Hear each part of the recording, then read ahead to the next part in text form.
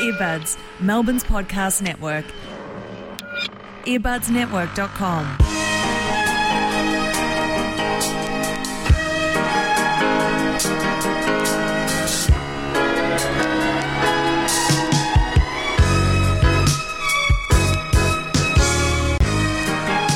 Welcome to Bunta Vista Socialist Club. I'm Andrew, and I'm here with Theo. Hello. And we're back. We're back after a little hiatus. We had technical issues. We had all kinds of stuff. My computer imploded like a dying star. And I just had to fumble around for a good stretch of time to fix it because, let's be real, who has the money to buy a new MacBook? Just right off the bat. Nobody. Nobody. Literally nobody. Tim Cook, that guy's got to save up for a while if he wants one of his fancy he gets MacBooks. He gets his free. That's how he's so rich. Every time he's running out of money, he just, can I get another dozen MacBooks? Sells them all on eBay. I was just thinking, he just doesn't have to. It's like the avocado. You stop eating avocado, stop buying MacBooks, and you can also be a billionaire. Yeah. Or get them free. Get yourself into a position where you can get them free. So that's what's been going on there. Apologies for the little absence. We are back. And what episode number is this week? Well, thank you, Theo. Depending, all depends on when. So, look, in the official Bunta Vista canon timeline, it will be episode 18 at whatever point it is that it comes out. We have also recorded an interview with Jesse Farrar from Your Kickstarter Sucks, and author of Ask the Old Football Coach, his book available now on Amazon and other places. So, yeah, that's going to come out somewhere around this episode. And that one's technically episode 17. So, whatever order you would like to listen to them in. It's as if we haven't fucked up at all. They're all, yeah. They're all just coming out. Look, if you want to, you can just stop this recording here, because, you've realized that you haven't heard the episode before this that we might not have released yet by the time you're listening to this. So you can just cut it off now, wait until the other one comes out, listen to that first, know that you've heard them in order, and then come back and listen to this one. If you are a raging pedant. If you're Which you extremely probably fixated. are. Yeah. If you're hanging out with us, pedantry, that's our deal. That's our thing. So you'll be pleased to know that Lucy will be back with us next week. She'll return from polluting the shores of Europe.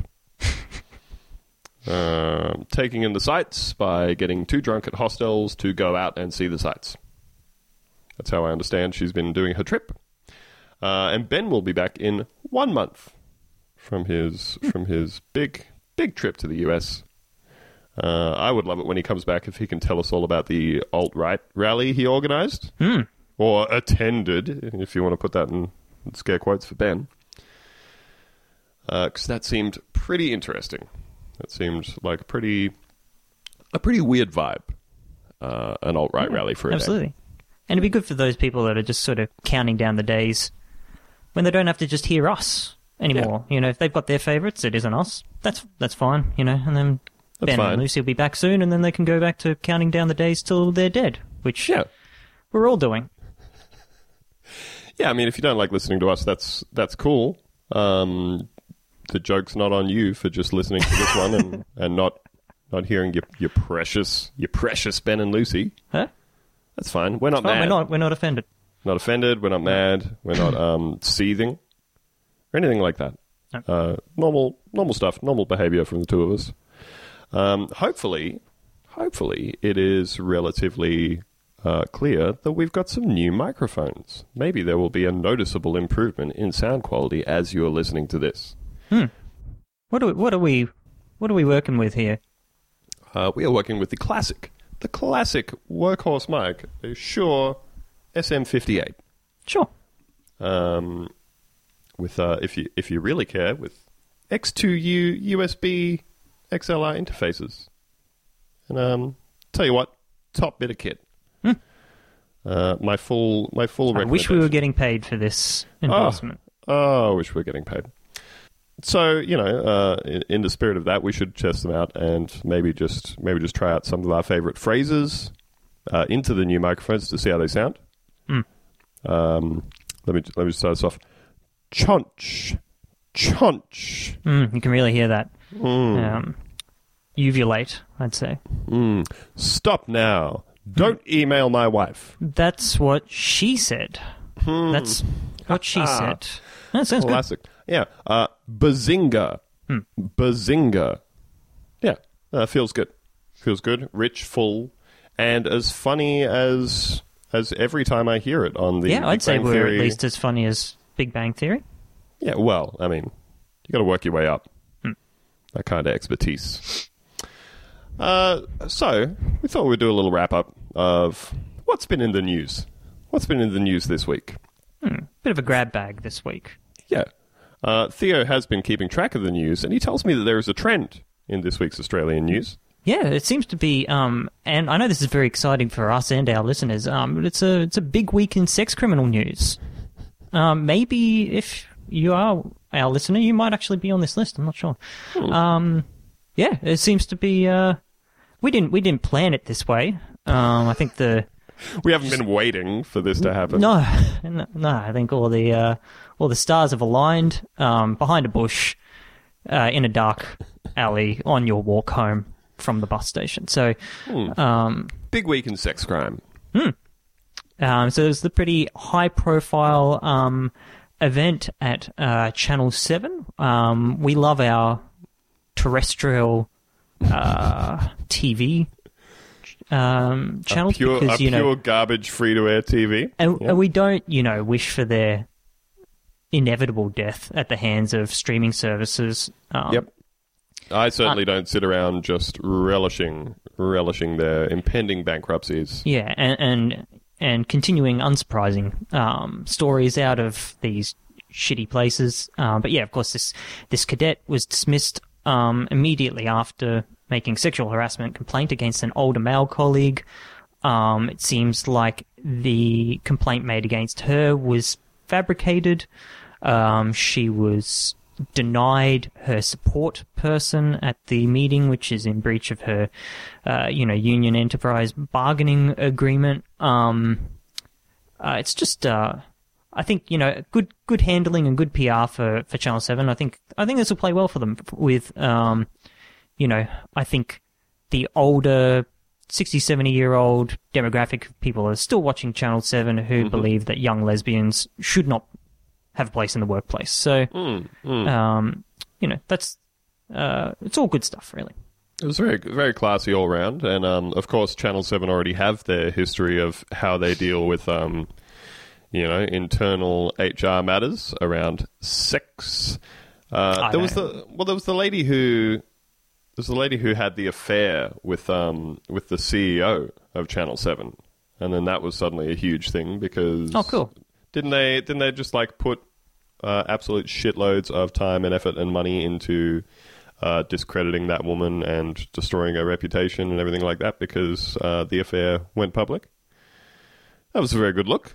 Certainly doesn't suggest any kind of pattern of behaviour. No, I think you can't really look into these things and say, oh, they keep happening over and over again. There might be something wrong there. I think what you really want to do is just plow over it immediately and just continue on working exactly the same.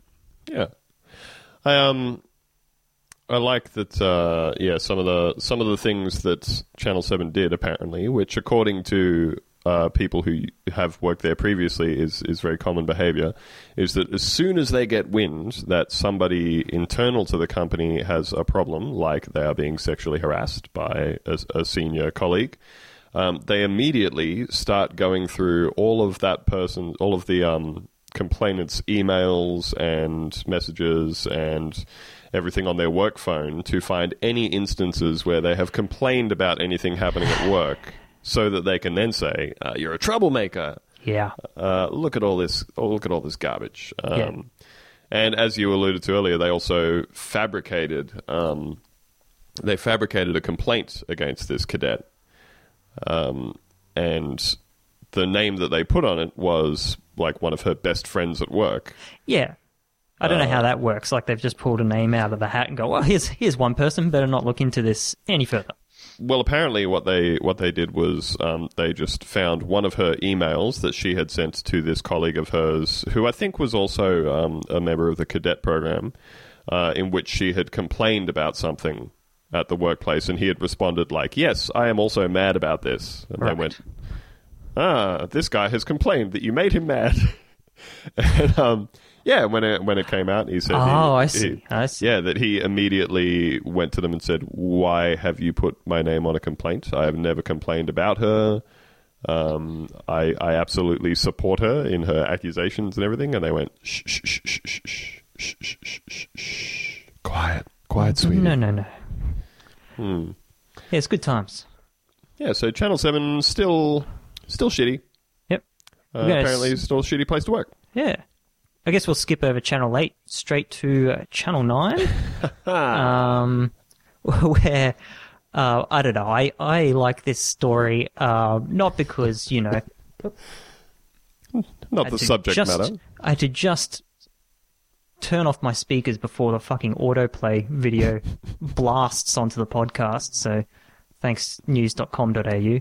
I don't enjoy this story for the subject matter. I wish you'd stop saying that to, my wife, my family. But Channel 9 star Ben McCormick, who used to be a journalist with Channel 9, has been sentenced for being a paedophile.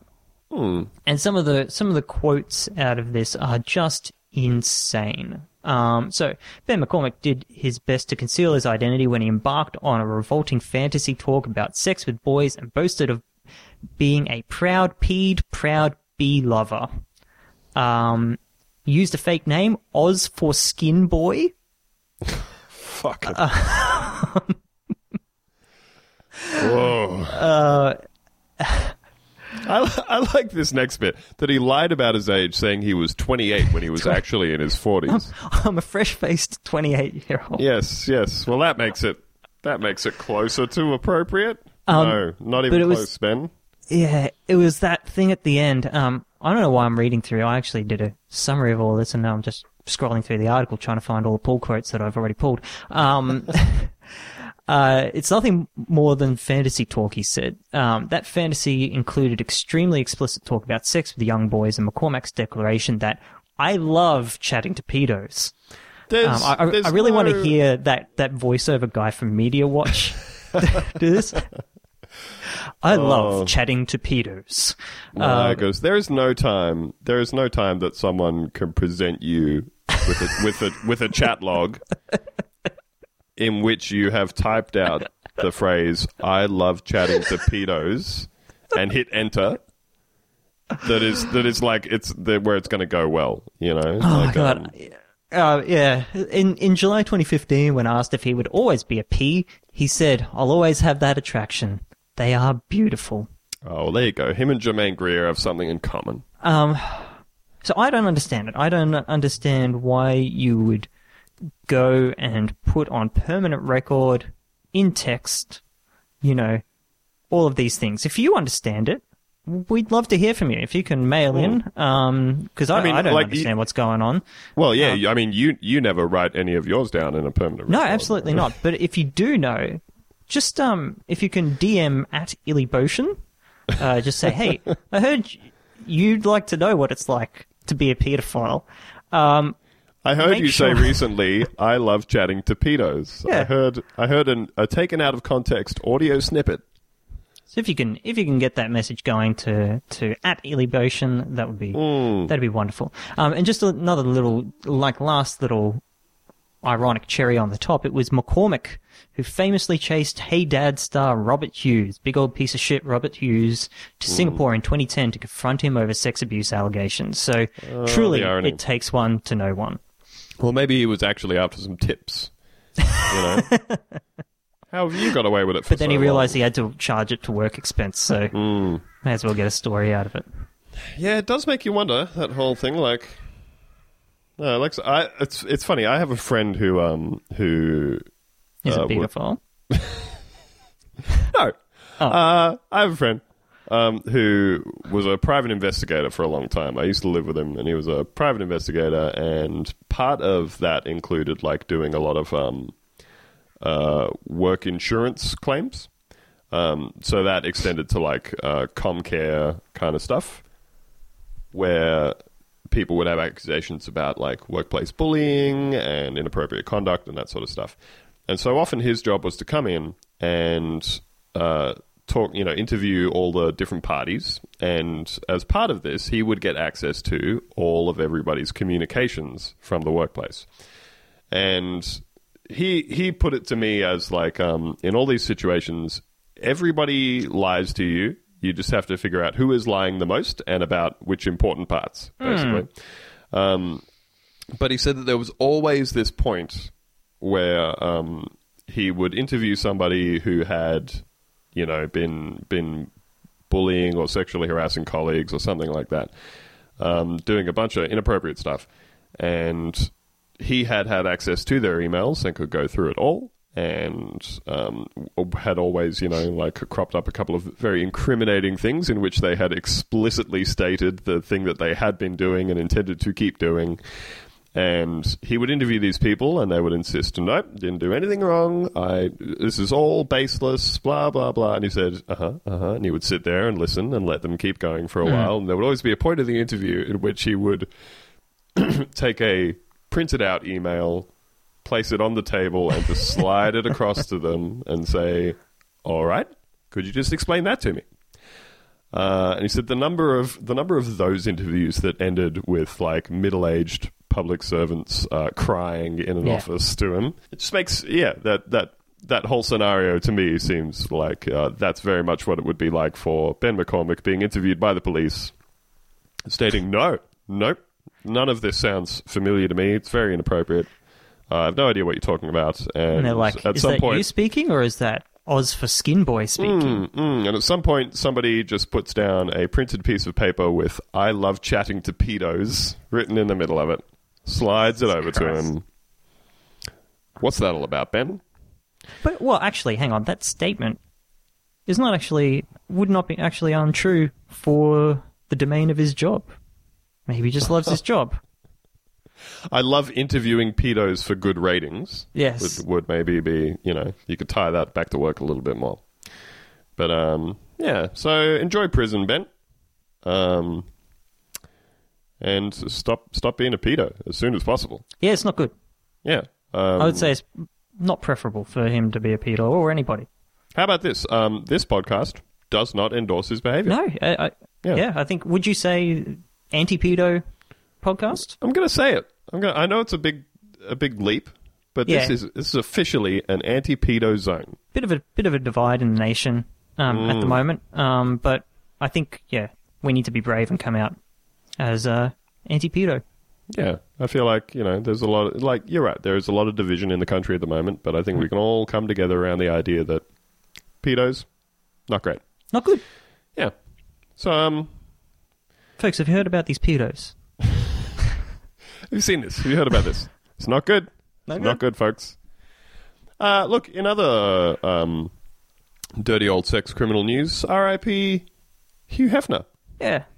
Rest in peace. There's a man with a mixed legacy. Absolutely, yeah. The needle's kind of spinning from extreme to extreme, like in the bits for Hugh, because it seems like he did. I mean, look, I'm no expert. It seems like he did a lot of good work. He was a advocate for women, in a lot of regards, and their reproductive rights and all that sort of stuff. And yet he's probably, I would say, used the promise of fame to get at least like 1,000 women to suck on his horrible old prune until a little puff of dust came out. So who's to say what's right and what's wrong?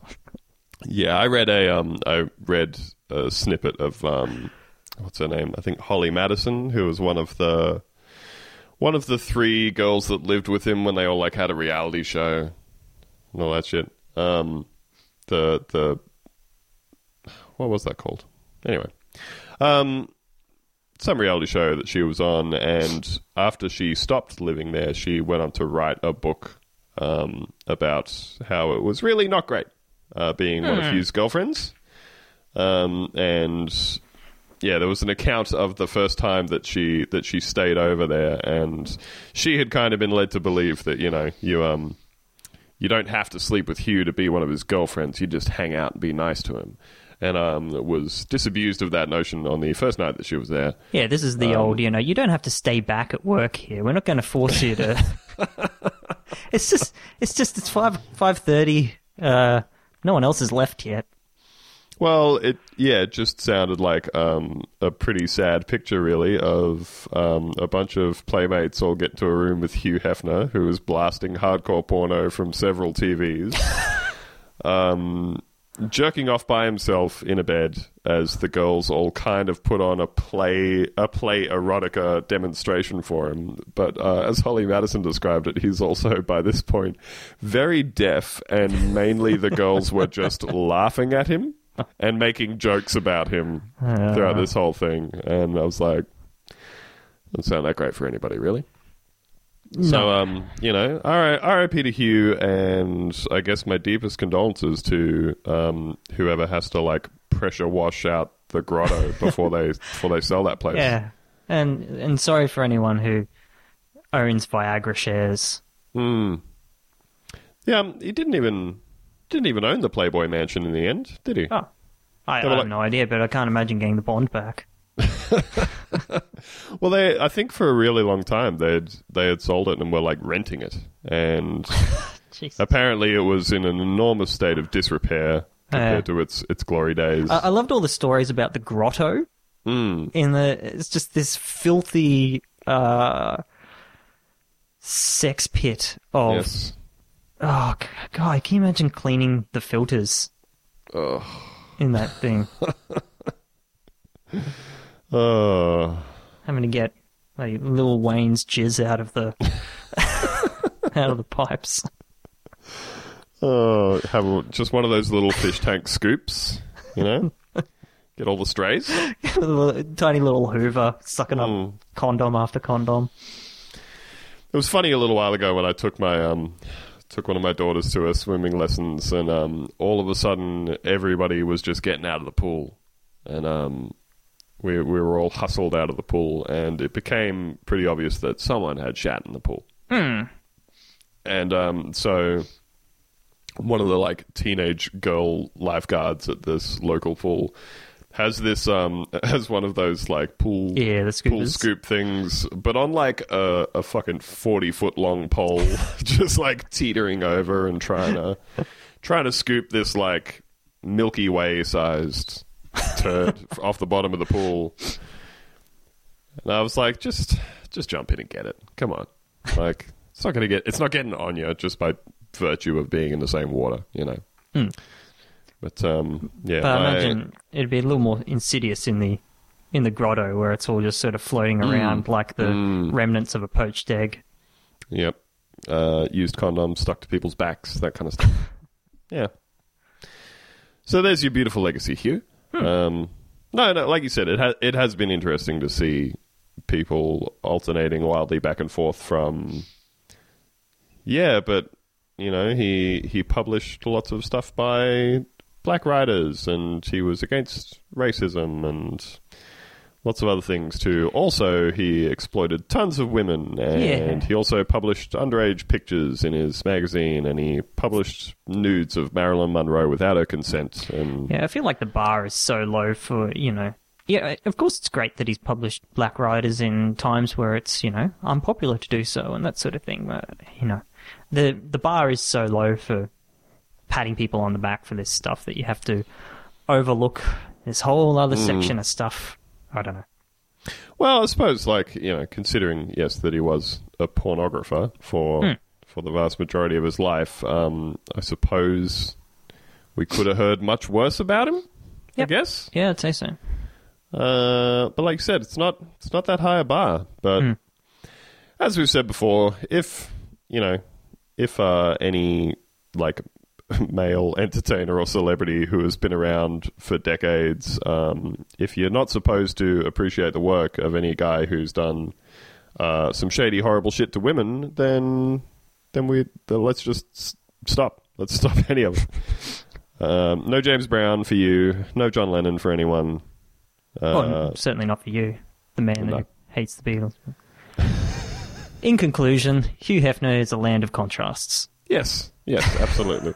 Shockingly, a 91-year-old did both good things and bad things in the course of those 91 years. Unbelievable. Yeah. So does that... Do you want to just round out Sex Criminal Watch for us? Yeah, I think finally in the last item of Sex Criminal news, our Ben is currently in Montana. So, if you're in... Montana. I've got to say it that way. And now I can't go back and admit my mistake. So if you're a resident of Montana, say hello to Ben, because it's best that you know where he is. Say hello to Ben. Keep those windows locked up tight. Because let's be honest, he is a horny man. So it's a hugely... But mostly harmless, so... Yes. Well, he was a hugely sexual man. Can't wait to have him back. Come back to us, Ben. Me too. Come back. Come back to us. All right. So, in other Australian news from the week... In other news about huge pieces of shit... Yes. Another massive Australian piece of shit. Everybody's good friend and healer of all things wrong, Belle Gibson. She has been finally she has been fined for her crimes against humanity. Against just about everyone at this point.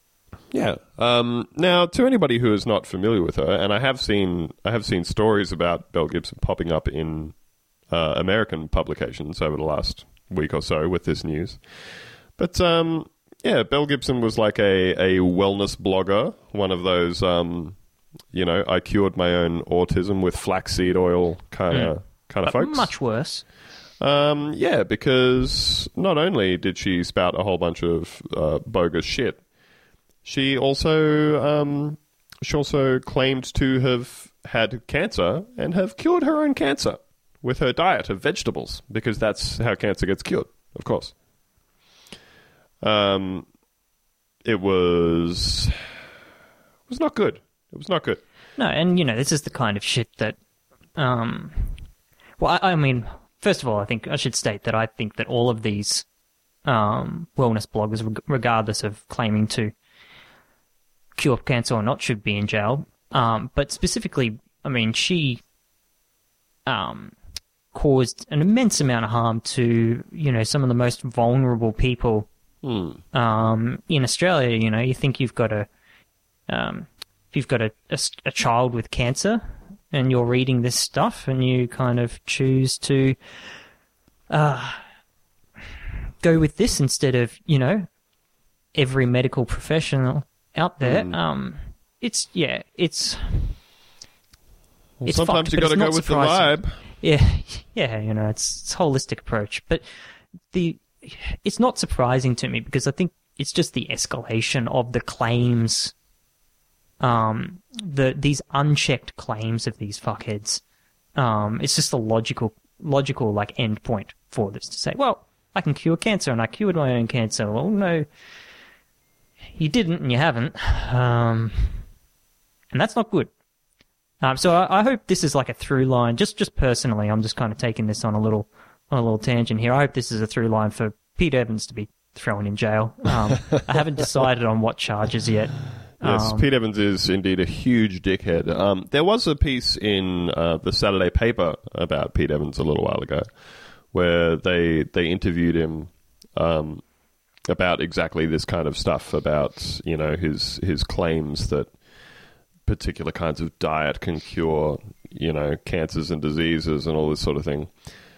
And yeah, it was interesting, because they sort of tied it to other aspects of life now, where people have this whole kind of thing of like, there's so much information available about everything all the time, that effectively everybody can just filter that information according to what suits the kind of lifestyle they've created for themselves. All that sort of thing. Right. Yeah, you're right. I mean, you used to either read one of the 3 books you had in your house, or go and see the doctor that was, 20 miles down the road, and he'd tell you something that was at least the best of the human understanding at the time to do. But now, there's just this overwhelming kind of deluge of information, and like you said, you just filter it through your own beliefs and just arrive at which information you agree with yourself, which is not how research works. And it's I don't know how you break that cycle.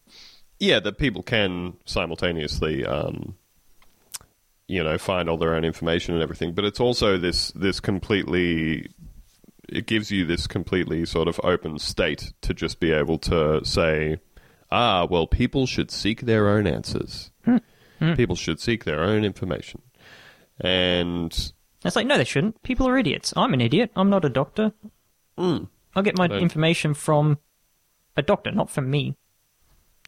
The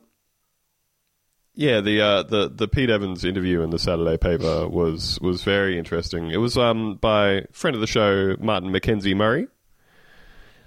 Yeah, it was Pete Evans that did the whole bone broth thing. Which, as Adam Law pointed out angrily on Twitter, is just fucking stock. Yes. You're describing stock, mate. Yes. So, here's the interesting link between these. 2 years ago, an Evans cookbook containing recipes for infants was pulped after health officials raised concerns. Oh, I remember this. Quote, in my view, there's a very real possibility that a baby may die if this book goes ahead, end quote. The president of the Public Health Association, Professor Heather Yeatman, said at the time. That same week, another publisher, Penguin, cancelled their own cookbook with fraudulent wellness campaigner Belle Gibson. Evans is very against water fluoridation, a known neurotoxin, he tells Martin. God, this makes me so mad. On Channel 7's Sunday night program last week, he made similar assertions. Quote, why are doctors experts in fluoride, and what are their qualifications to be up to date with the neurotoxins that fluoride is? End quote. From Pete Evans. Fucking hell. Yeah, I don't know, as a society, what you can do about this sort of stuff, because it's probably, to me, this is one of the most damaging things about the internet, and, in the last 15 to 20 years, especially, really, this sort of stuff's really ramped up, where this kind of popularist science has taken over from, what is actually science. And, if you take the fluoride example, where I'm from, Mackay, and Cairns before that, recently, or in the last few years, stopped fluoridating their water due to these sorts of complaints, and it's against all scientific reasoning, right? The very understanding of how we know what is right and what is wrong. And the problem with this is that you or I, we can go to the dentist, we can afford to go to the dentist, and we have, probably more accurately, we have a dentist nearby that we can go to, that we can fluoridate our teeth. People who do not have means, or who live rurally, and in Cairns, I know, especially it's a large homeless population. So all you're doing by taking fluoride out of the water is saying, well, we're just going to fuck up the dental health of all of these homeless people who already have it so bad. And it's sort of that kind of, white middle-class privilege that they can choose their own beliefs against what is actually scientifically true, and then apply them to a whole bunch of vulnerable people to just fuck them up. So fuck you, Pete Evans. Well, that's that's one of the things that's kind of staggering to me about stuff like the anti-vaccination movement and that sort of thing, where, again, it's a very, very similar vibe of, I have gone and read some things that support the thing I already wanted to hear, and therefore now I know well enough to not vaccinate my kids or whatever. But you always find in the statistics that the enclaves of, outbreaks of measles and that sort of stuff around, or fucking smallpox and that sort of thing. The biggest outbreaks of all of those things are always in these incredibly high-income areas. They're always Silicon Valley and the North Shore and stuff. And inner suburbs of Melbourne and that sort of thing. Absolutely, where they can choose to not do this. And well, I would even argue that it's people who have the time and the money to like have the luxury of being able to sit around and think about this kind of shit.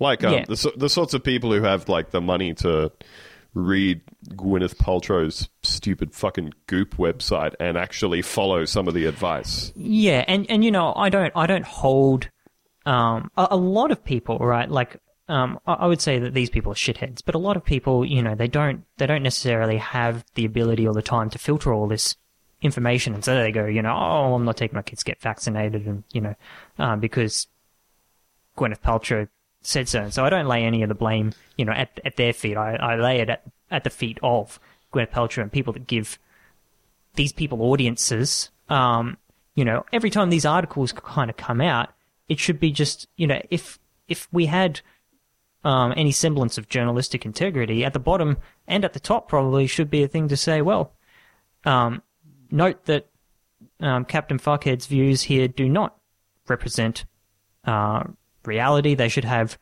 you know, counter quotes against with medical professionals. I mean, I think really a lot of this is a failure of reporting and failure of people like the publishers in not denying. You know, we don't let people write opinion pieces on why, you know, abducting children is good, right? There has to be a line where you kind of draw and go, well, this is actually harmful. This sucks. And that's I think like that's why there seems to be such a problem in journalism over the last couple of years, because, you know, a lot of mainstream publications and networks are so concerned with being seen as impartial and not being seen as biased. And you've got to hear both sides. Got to present equal time to both arguments. But that's not how it works. And I think, you know, people lump shit on Wikipedia, but one of their tenets is applying a proportional amount of column inches as far as the evidence goes, right? So if they've got a controversy section, it must be so much smaller than the actual evidence, and they don't give equal time to. It's like, you know. Well, I suppose if there was, you know, a huge ton of evidence that whatever the controversial thing was had actually happened, then that would just be part of the facts of that person's... That's right, and everything else goes under the controversy section, right, which is then rebuked with actual evidence. And that's, you know, I think it's just an indication of the journalistic kind of landscape that we live in. Yeah, it's not good. Pete Evans needs to shut the fuck up and stop tanning so hard. Yeah, fuck off forever. That weird photo of him making out with a horse the other day. I'm not saying that Pete Evans fucked the horse. I'm just saying, you know, we don't have all the answers. No, that's true. You got to hear both sides. You do have to hear both sides, and there is a lot of people are saying Pete Evans fucked the horse. Pete Evans is saying that he didn't fuck the horse, but I would say that we need to give an equal amount of time to the argument that Pete Evans sucked off the horse. Yeah, you know, there's a lot of wishy-washy shit coming out from horse experts as to, you know, who fucked the horse, who didn't fuck the horse. All I'm saying is we just got to give, you know, a holistic approach to say, oh, you know, Pete Evans probably fucked the horse. Hey, here's my favorite horse fucking story. While we're on the subject. You have multiple horse fucking stories. Yeah. Got them banked away. I'll always remember what reading bank is that? The horse cum bank. This So I just remember reading this news story once about a guy who died while he was fucking a horse, right? And was it Mr. Hands? What was it? I don't know. I'm asking you. Maybe. Was he fucking the horse or getting fucked by the horse? Well, this was the twist in the tale, is that when I read a headline that says "Man dies fucking horse," yeah, you assume he's been fucked to death. No, well, my mind was like, oh, so he's like trying to fuck the horse, and the horse has kicked him or something, you Right. know, and Yeah, and stoved his head in or something like that. I picture a man on a step ladder, you know, perhaps a step stool, attempting to fuck the horse. But that was not the case, because the cause of death on this guy's death certificate was perforated colon. Yeah. That's yeah. And they made me go, oh, you died from fucking the horse. I see. It's just not what I was picturing. I was picturing the stepladder, and just goes to show what I know about fucking horses. We should ask noted horse fucking expert Pete Evans What he thinks his medical opinion is on how this guy died. do you go about fucking all those horses, Pete Evans? Yeah. So that's this week's news in charlatans and frauds. Spreading a whole bunch of we need a bullshit. whole section of this. Well, I feel like we really buried the lead on that whole Belle Gibson thing, because she has now been fined $410,000 Yes. for misleading people with her claims that she cured cancer with Yeah, sorry, vegetables. I thought about Pete Evans, and I just Just flew away with anger. So Belle Gibson, you are a great big dipshit. I remember when she did that interview, she went on TV and just totally defended herself. Didn't really apologize to anyone. Didn't even turn up in court to get handed down this fine. So all I can say is I hope she enjoys being bankrupt and having to pay back $500,000 for being a huge fraudulent dipshit. Yeah, I mean, like, Pete Evans is a cock and an idiot, but I think Belle Gibson is an actual sociopath. Yeah, I mean, like her. I think there's something pathological here that's. I think there's a difference between there's a difference between Pete Evans being a huge dipshit in the sense that he obviously has this idea of himself as, you know, knowing better than anyone else about health, food, all that sort of stuff. Yeah. Whereas Belle Gibson, like, raised money from people on the basis of, I have cancer. And the way that she was able to get away with claiming to have cured her cancer was by never having cancer in the first place. Well, it's the perfect crime, isn't it? Yeah. Well, if I didn't cure my cancer, then where's the cancer, hotshot? Yeah. Incredible. Yeah. So, yes, I completely agree that is on a whole other level of malicious intent and not just like you can chalk a lot of Pete Evans' stuff up to straight ignorance, to filling his head with a bunch of stupid alternative medicine bullshit, whereas Belle Gibson's thing was very actively, I have gone out of my way to concoct a story about having cancer and having cured the cancer so that I can then sell you a book that says that you too can cure cancer with zucchinis. It's one simple trick. Doctors hate it. Yeah, so eat shit, Belle Gibson. We've got a new segment. Got a new segment here that we're gonna run whenever it comes up, and it comes up surprisingly frequently. I have a new segment called "Where's Warnie?" I have a new segment of Warnie Watch, because every now and then you might find yourself thinking, "I wonder what Australian cricket legend Shane Warne is currently up to." Yeah, and I mean, that's what I was doing, and I think we put the question out there, and the universe kind of... There's a tweet, and I can't remember who it's by. I thought it was by Eleanor, at Marrowing, but I don't think it was, but about having a spidey sense tingling for when Amanda Palmer is about to say something fucking stupid. And I think our spidey senses were tingling. So, Yep. What's Australia's favourite ex-cricketer up to? Has Shane Warne taken a break from lustily commenting on every young woman's Instagram photo on the internet? Yeah. To maybe get out of the house? And he has gotten out of the house. And allegedly, which he vehemently denies, has punched an adult film star in the face in a nightclub. Again, allegedly. He's been cleared of any wrongdoing by the police, but Valerie Fox, who is a glamour model and a porn actress, who has been hanging out with Warney for a while, is showing up with a huge old lump on her face, and reckons he's to blame. So, And look, it's a good thing that the police in London have never like helped any minor celebrities escape any kind of issues. No, I think we can agree on that. The UK doesn't have any weird problems with their obsession with minor celebrities. That's fine. I'll tell you what, man. When I went to England, that was the thing that just really blew my mind the most about it. Is like, yeah, just how much of their culture is just that kind of panel show. Oh yeah. B-grade celebrities, just all these people you never heard of. They did one thing one time 10 years ago, and they're still just eking out a living. Yeah, like every person who's ever appeared on Big Brother. Yep. Just forever. Just gets a career forever. I did also like the TV channels that were just busty ladies that you could phone into.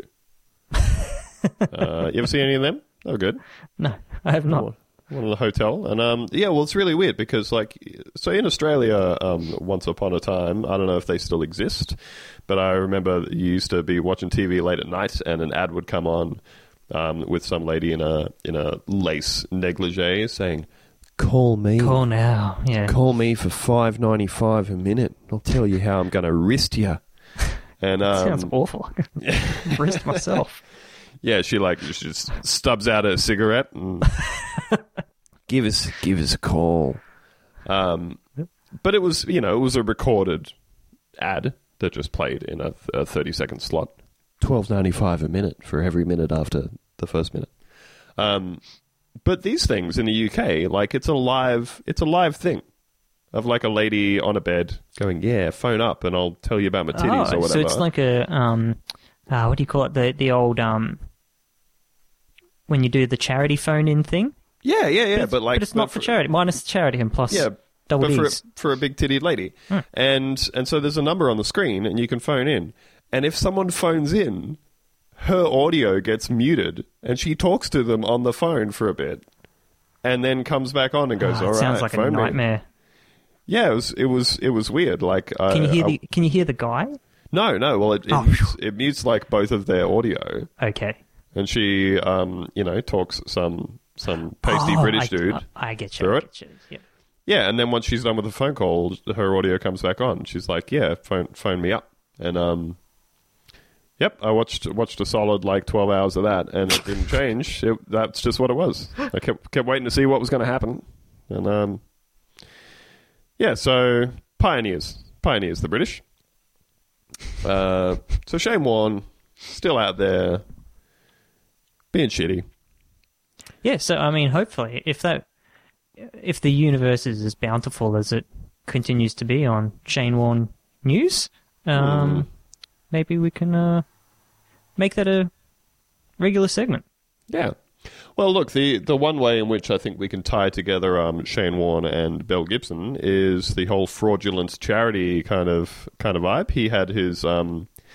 He had his charity that he ran for a long time, and a couple of years ago, the body in Australia that monitors charities and gives them their certification and everything like that started saying, "Hey, you haven't actually declared or disclosed any of your donations for the last 5 years. Can we have your paperwork?" And they went, no. And they kept putting it off and refusing to hand any of it over. And to the point where the group said, "Okay, well, we're going to suspend your status as a charity if you don't do it. It will only be restored once you actually give us some of this paperwork." Mm-hmm. And I think when it finally came out, when they finally handed it over, that they were donating, it was something absolutely shameful, 5 cents in the dollar. And basically the entire thing, the whole program was administered by Warney's brother. So, shockingly, I wasn't super above board. But his whole charity was that he organized, like, celebrity poker nights. Where they would just... where Warnie would get to play poker with celebrities. Jesus and they would have an open bar on. And so, basically, it turned out that Shane Warne's entire charity operation was setting up expensive nights playing poker with celebrities on the piss for himself and then giving none of the money to charity. That's amazing, because I know a bit about the reporting requirements for registered charities in Australia, and they are stringent. They do not fuck around. So yes, they had got to the point where they were like, I think it was the thing where they'd said, like, we're suspending your status as a charity, and it only becomes active again. It becomes active as triggered by you actually disclosing this stuff to us. yeah, gotcha.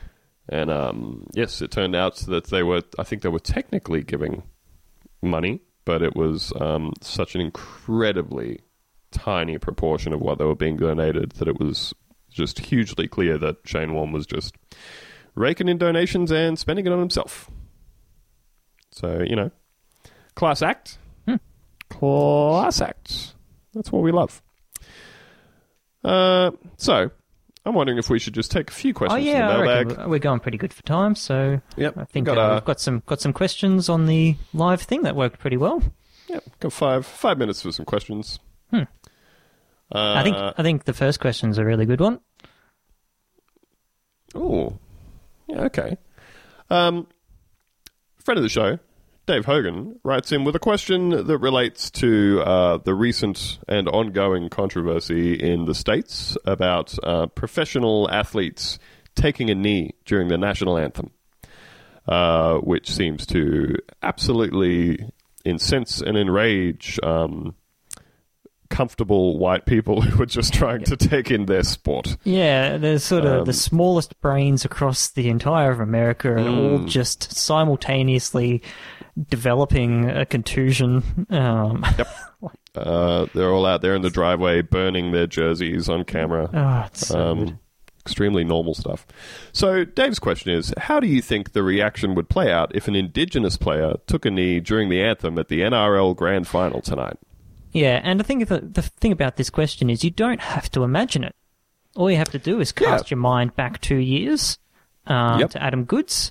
The reaction when he threw the imaginary spear into the crowd. The reaction when he pulled up a girl for calling him a monkey. Right. Yes. Just even that, which is not even an act of protest. And I mean, I think there's a huge amount of similarities between the treatment of Adam Goodes and the treatment of people in the sportsmen in America who are taking a knee. Particularly Colin Kaepernick. Absolutely, who is by all means a hugely charitable, inspiring man. Much like Adam Goodes. Adam Goodes has done a tremendous amount of charity work, work with Indigenous people and that sort of thing. And of course, immediately, because they're black, the commentary goes, these fucking ungrateful sportsmen. Yep. It goes to, yes, you should just be grateful for the fact that you are... grateful we let you on the field. Yep. And yeah, that was very much how it all went with Adam Goodes. Particularly with the incident with the goal, because as far as I understand it, the AFL is supposed to have their zero tolerance stances on racism and that sort of stuff on the grounds. And basically, a girl in the crowd was just screaming racial epithets to his face, and he said, "Hey, you want to get this Knock girl that out of here?" off. Yeah. And so, I mean, even the fact that I think a lot of people had a whole thing that because the girl was quite young, she was in her, like, early teens, that you're supposed to just say, oh, well, that person's young and young people are dipshits, so it's not her fault. But I would suggest that, number one, you've probably got a better chance of actually reaching people with the idea that that's hugely inappropriate and unacceptable behavior when they are young, before they've had it cemented into their brains as adults, past which point a lot of people don't don't commit any large amount of change once they get to... and I think the other thing about young people, especially at public events, is they tend to have parents. Yes, so perhaps there was some influence there. Yeah, so maybe there might be some parenting involved. Yeah. So yes, I agree. I very much agree with Theo that you don't really have to imagine, I think, if an Indigenous player took a knee during the I Australian think we'd be having national exactly anthem. the same conversation. Yes, the only difference is we'd be saying NRL instead of AFL. Yes. Yes, all of a sudden everybody would want to, quote-unquote, keep politics out of sport. Oh, yeah, and speaking of which, okay, so I feel as a straight man, the absolute worst thing for me that's come out of this marriage equality debacle is that I have to now nod along in agreement with and say, good job, Macklemore. So I think I understand a little of what gay people are going through right now. You finally understand. I finally understand. Yeah. No, it sucks that we have to be fucking having this conversation. So it was grand final weekend, so we do have a couple more footy related questions here. This one's not really a question. A friend of the show, Amy, says asking for thoughtful questions the morning after the grand final is anti-Victorian and you should be ashamed. Amy, I put it to you that I do not live in Victoria anymore, so sucked in. Joke's on you. We have another one here. Friend of the show, Gabriel Delane, says, my footy team lost a grand final yesterday, so I'm deathly shattered and slightly suicidal. However, it also means that fellow Crows supporter Chris Kenny is in the same position. Should I feel any solace in this? Absolutely. Yes. Anything that makes Chris Kenny unhappy is good. Basically. Chris Kenny's a big old dickhead. Yeah, I wish we could orchestrate him losing a grand final every single year. Yeah. It's a big old dickhead. Just writes constant garbage. I would kind of say that I think that Chris Kenny has started to take on in his Twitter presence. He started to take on the role of kind of an Australian Piers Morgan. Oh, absolutely. Yeah, no, Yes. that's a great comparison. Yeah, he's someone that nobody likes, is incredibly smarmy and superior and condescending, while also seeming to just fundamentally get wrong everything that he's talking about and immediately get dumped on by everyone. Yeah, I mean, the classic post I'm sure that you're thinking about is when he tweeted, nobody in America dies from lack of healthcare, from not being able to pay for healthcare, which kind of goes back to the whole, conservatives believe that all healthcare happens in the ER. Yes. You don't get your cancer treated in the ER, and if you go bankrupt, you can't feed your children. Obviously, he's a tremendous shithead that says incredibly stupid things, and it is, one of the things I think keeping me alive. Seeing people from America just dunk on him from a great distance. Yes, the GIFs. that was a good week. And people then posting GIFs of, basketball players jumping up the backs of other basketball players for a dunk from the three-point line, smashing the backboard, which is exactly what happened to him in that occasion and any other occasion when he posts. Fortunately, we do have, horrible, virulent dickheads, Kekistani, Pepe the Frog, Avatar wankers in Australia replying to all this sort of stuff. But the left have more followers than them, and it's absolutely wonderful to see them get drowned out. Thoroughly outdunked. Hey, for any non-Australian listeners, we kind of have our own little internally developed alt-right from the last couple of years. It's called Dingo Twitter, and I thoroughly encourage you to never look into that. Do not ever don't punch hashtag Dingo Twitter into Twitter. Don't look at any of the stuff that they post. Don't listen to them. Basically, they're as dumb and full of shit as all of your alt-right Kekistani Pepes, as Theo has alluded to. The only difference is that there are way less of them, and their concerns are even dumber. Yeah, so just don't go there. Leave it alone. File that away just in the back of your brain somewhere that it exists, and then take it no further. Yeah. So those are some of the questions that we got, and I think we are just about out of time. We are. So, as we do we have we got a crime pass this week? Well, I figured because we haven't done it for ages. I don't think actually we haven't done the crime pass since I've been on. So, do you have any ideas? Would you like to? I absolutely did, and I think a big old crime pass to that guy who fucking cleaned the clock off that Nazi in the streets. You remember?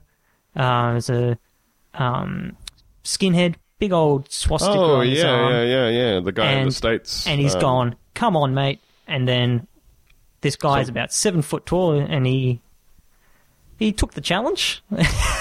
And through an absolutely beautiful cross straight to the dude's jaw. Textbook one. And, and then immediately all the, not even the right, the liberal dipshits in the middle will come out and say, this is, violence and blah, blah. And to that I say, a swastika on your arm is violence. There is no abstraction between that symbol and violence. We all know what it stands for. I tracked a bit of that as it was happening, and people had taken photos of this dude on the train as he was drinking. He was on the train. He was drinking. He was screaming stuff at people on the train, picking fights with people, and some Antifa people put it out there and said hey, if anyone's in the area, was it in Boston? I don't know actually. Said, if anyone's in the area in this part of town, there's a dude with a full-on Nazi armband trying to get people to fight him. And some people fronted up on the streets. According to the police who showed up afterwards, all the reports were that the guy with the Nazi armband was instigating fights with people, was begging people of color to fight him. And Someone obliged and cleaned his fucking clock. And, you don't see people get knocked absolutely unconscious. You see the fencing reflex, occasionally when someone takes a hit, but he went down, and it was like a cartoon where you kind of several hours later, the title board comes up. And I would put it to you as well for all the old centrists out there who are like, you should have reasoned with him. You should have shown that guy the power of your ideas. According to the police report, they turned up and found this dude and said, "Oh, have you been assaulted, and would you like to file a report?" And he said, "No, I have taken off my Nazi armband and I'm going home, and I don't want to talk to anyone about it." It happened again. Oh my god. It's but anyway, I mean, I think the concept that that free speech is harmless, that there are no limits to free speech, or I would say consequences to free speech is bullshit. And you say, we shouldn't enact violence. And I would just say that for black people, look, I don't want to actually say go around punching Nazis, because it's not going to be me that it blows back on, right? I'm white, I'm straight, I'm middle class. It's not going to be, me who cops it. So tactically, if you don't believe tactically, if you're a queer person or a black person or somebody, who's Jewish, and you don't believe tactically in this stuff, that's fine. I'm not gonna say you're wrong. We should be punching Nazis, right? But if you look at that, and especially if you're a white person, right, a straight person, and you look at that and you go, that was, that's violence. It's not going to get us anywhere. No, it's self-defense. The armband is a promise of violence. It is a promise, because that's all it stands for. It stands for the genocide of people of color, of Jewish people, of queer people. That is what it is. You may as well just be walking around with an armband on that says, "I will kill today," because that's what it means. This is.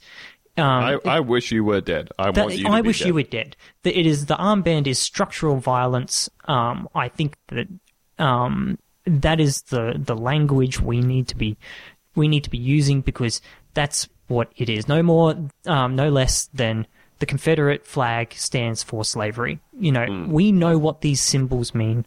We know that there is nothing in between it. So And we know what the end game of and we know what the ideologies it's very clear. Yeah. There is a final solution here that they wish to enact. Yes. Right, so he gets a big old crime pass, and good on him. Well, yep. Fuck that guy walking around with his armband and asking to be punched in the face because someone did it. So yeah, and if you don't look at that photo of the other guy, the nerd from Charleston, I think it was, who got captured with the fist in the side of his head. And seeing the part on his hair split, change sides. He punched so hard that he got a haircut from it, right? And that was a very nice sequence of photos from the guy standing and not giving just a go big like Nazi salute in someone's face to immediately get clocked. I don't want to see stuff from One Perfect Shot, that shitty Twitter account. To me, that is One Perfect Shot. That's it. That is poetry in motion. All right, so there we go, folks. We're going to wrap it up. As I said earlier, we still have that interview coming out with Jesse Farrar from Your Kickstarter Sucks. Keep an eye out for that one.